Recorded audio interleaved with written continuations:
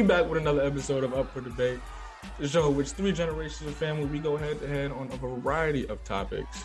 Gets pretty heated in here. We got one Gen Zer, yours truly, one millennial, Noe B. We got one BBB, Baby Boomer, from Brooklyn. How we doing, guys? What is this, episode 13? 13 in the booth. What's going on, people? Hi. Hi, buddy. I feel like I haven't seen you guys in a minute. I haven't seen you in at least 25 minutes. Yeah, something like that. I mean, all of us collectively. I mean, you mean? Yeah, it's been a couple of seconds. Together. Yeah. Well, go ahead, take it away. Do the face, Chris. I did it already. It was already done. No, do it. Thank you.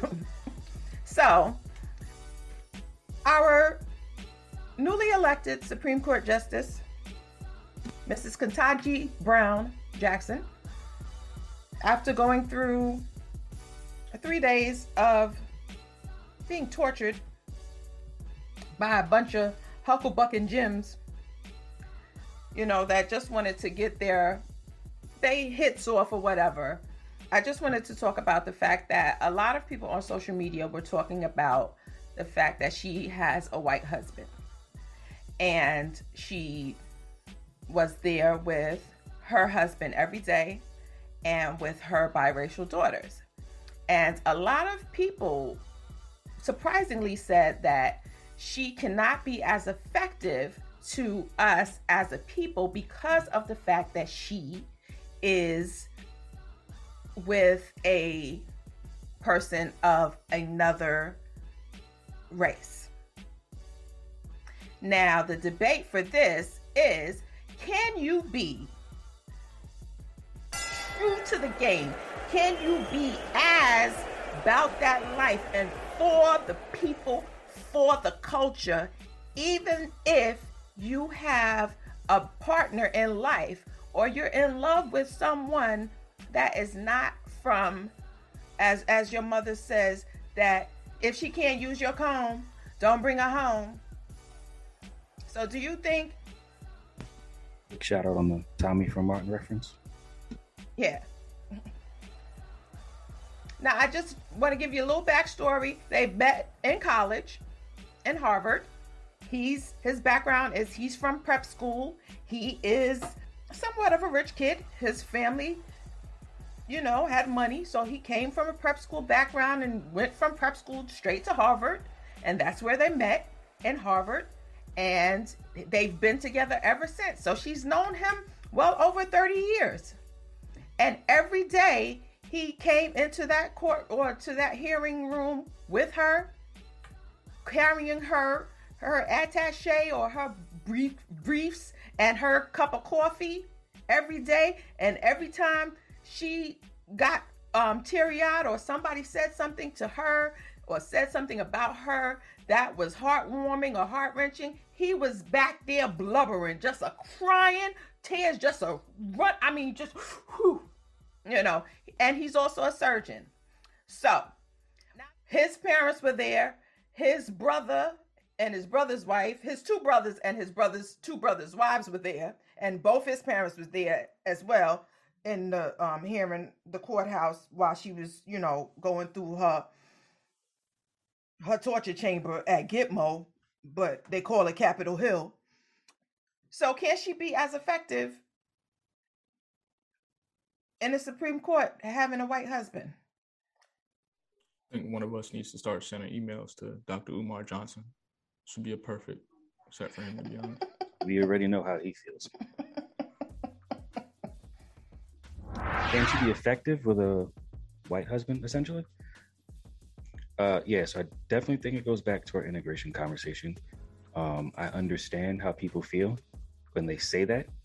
I don't personally subscribe to that thinking because I think for him, I'm assuming this is not the first time he's seen her in a situation like this where people are attacking her specifically because she's Black.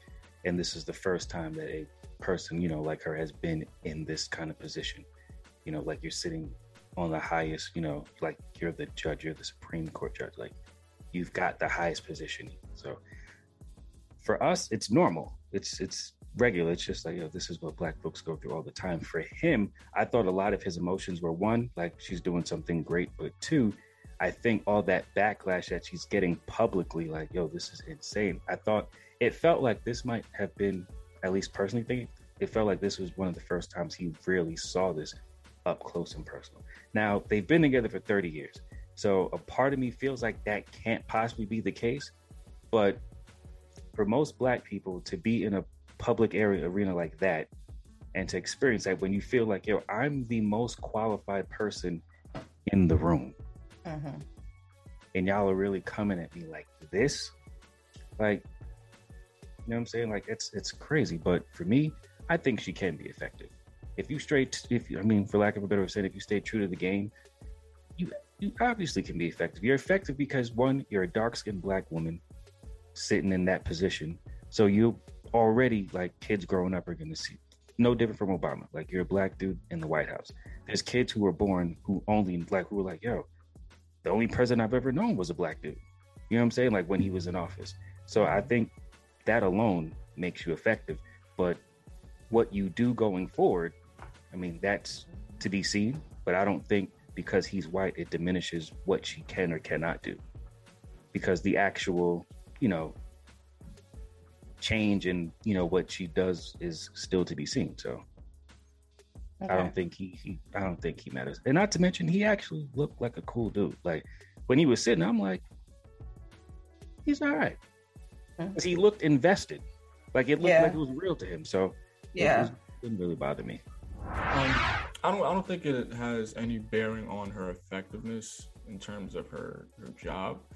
But I think the reason that you get the backlash from people is because for however long it's been since the whole George Floyd situation, and then you had just this influx of like pro-Black, you know what I'm saying?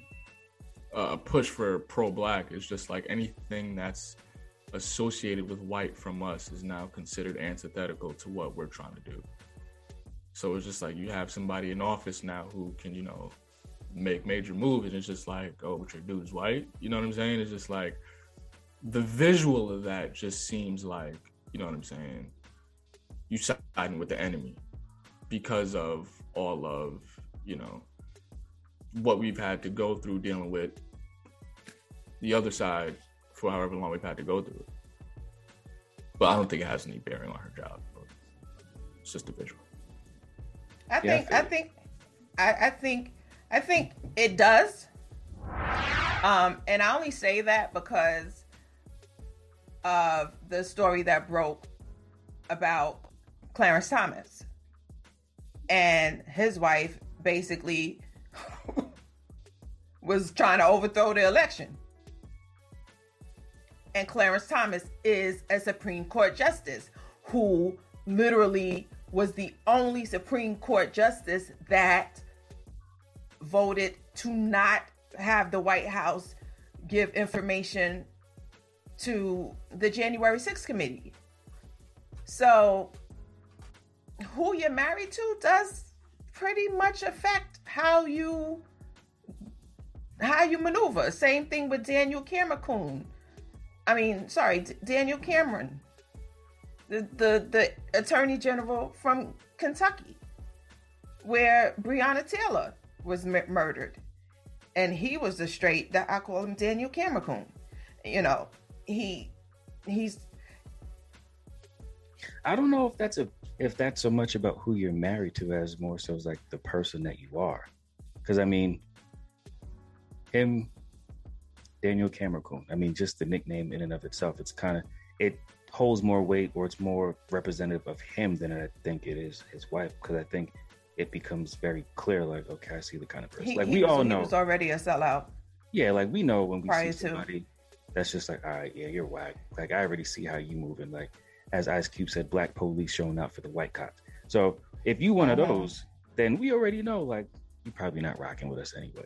So who you're married to doesn't really to me, wouldn't matter if your wife was black. She's probably just like you anyway. So I don't really think that would make too much of a difference. But I mean, it's unfortunate. It's kind of whack when I really think about stuff like that. But it is what it is. I don't really think. I mean, I see your point. I can't really. I mean, she definitely, she went to HBCU. She clearly, like you said, Noe, she was the smartest person in the room, and she's answering elementary school level questions from these morons. When we get to that. But you know, I really believe that her husband and her daughters, the family unit, it seemed like the family structure of the unit was tight. Like he doted on her, and he like, because even though it was only 3 days that she went through it, like she went through hell for them. They made sure they was going to give her hell, and that was like a mental hell that she had to keep on being badgered over and over for hours at a time, and just literally sat there and just like respectfully, thank you, Senator, and had to constantly, you know, and he was there, and he was kind of trying to keep it together. So I would say that it depends on the type of person that you're married to. Because like if you're married to like a Chris Evans, or like there's some down. That man's name is Steve Rogers. Chris Evans as in like Captain America. That is Steve Rogers. Okay. His name is not Chris Evans. Yeah, like if you're married to like a down ass dude or like a down ass chick, like then I'm like, okay, I can see it. But then if you married to like a Pepper Potts, is it Pepper Potts? What, Stark's wife? Yeah, she was a stick in the mud. Like she was just, there was nothing about her that made me be like, okay, I see that. But Tony all day. But Pepper, no. But yeah, no. But I like it though. And I like it for this reason. Because we need people, white folks, to be front and present. White folks who are aligned with black people to be front and present when stuff like that is happening.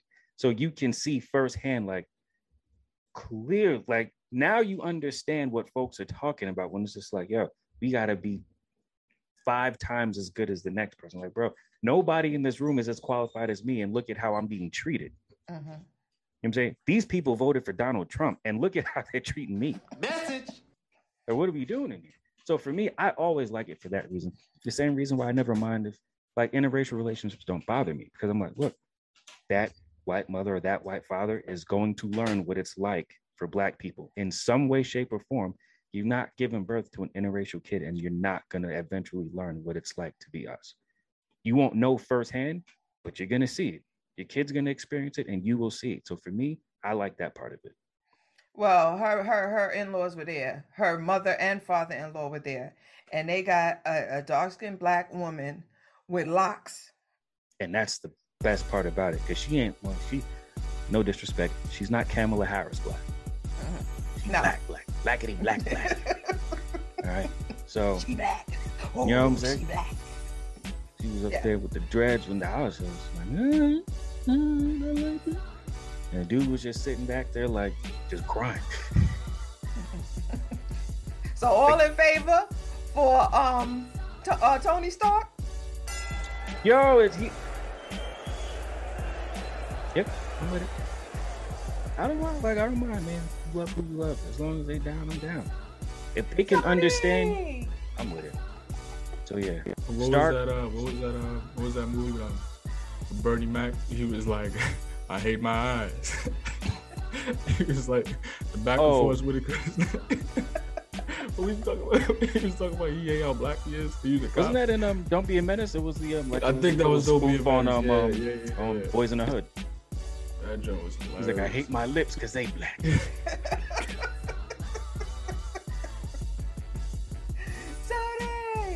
All right, Mark Jackson. His name is Mark Jackson, and he's a surgeon. I don't remember what kind of surgeon he is, but I was like, Mark Jackson, the Golden State Warriors, Mark Jackson.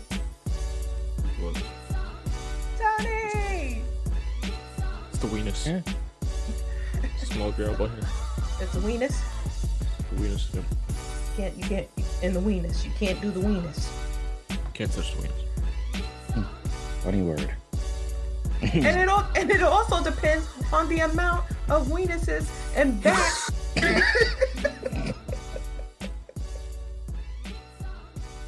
Stay tuned for scenes from the next episode of Up for Debate. Yo, you never saw the clip when the ball was going out of bounds and Shaq was chasing the ball and the bench and the whole cleared? Crowd, like the whole side of the area was cleared. Like, nah, so we ain't with it. Let me tell you something. If I saw Shaq coming at me full speed, I don't care. You try taking one of them Ron Artest elbows. See if you get up after that. Woo! No, sir. You take a Ron Artest elbow. Go ahead. Did you know that you could take us on the go with you? We're not just called the Melanin Movement for no reason. It's because you can move with us. We are now available on podcasts. That's right. The Melanin Movement is available on your podcast platforms. So check us out today.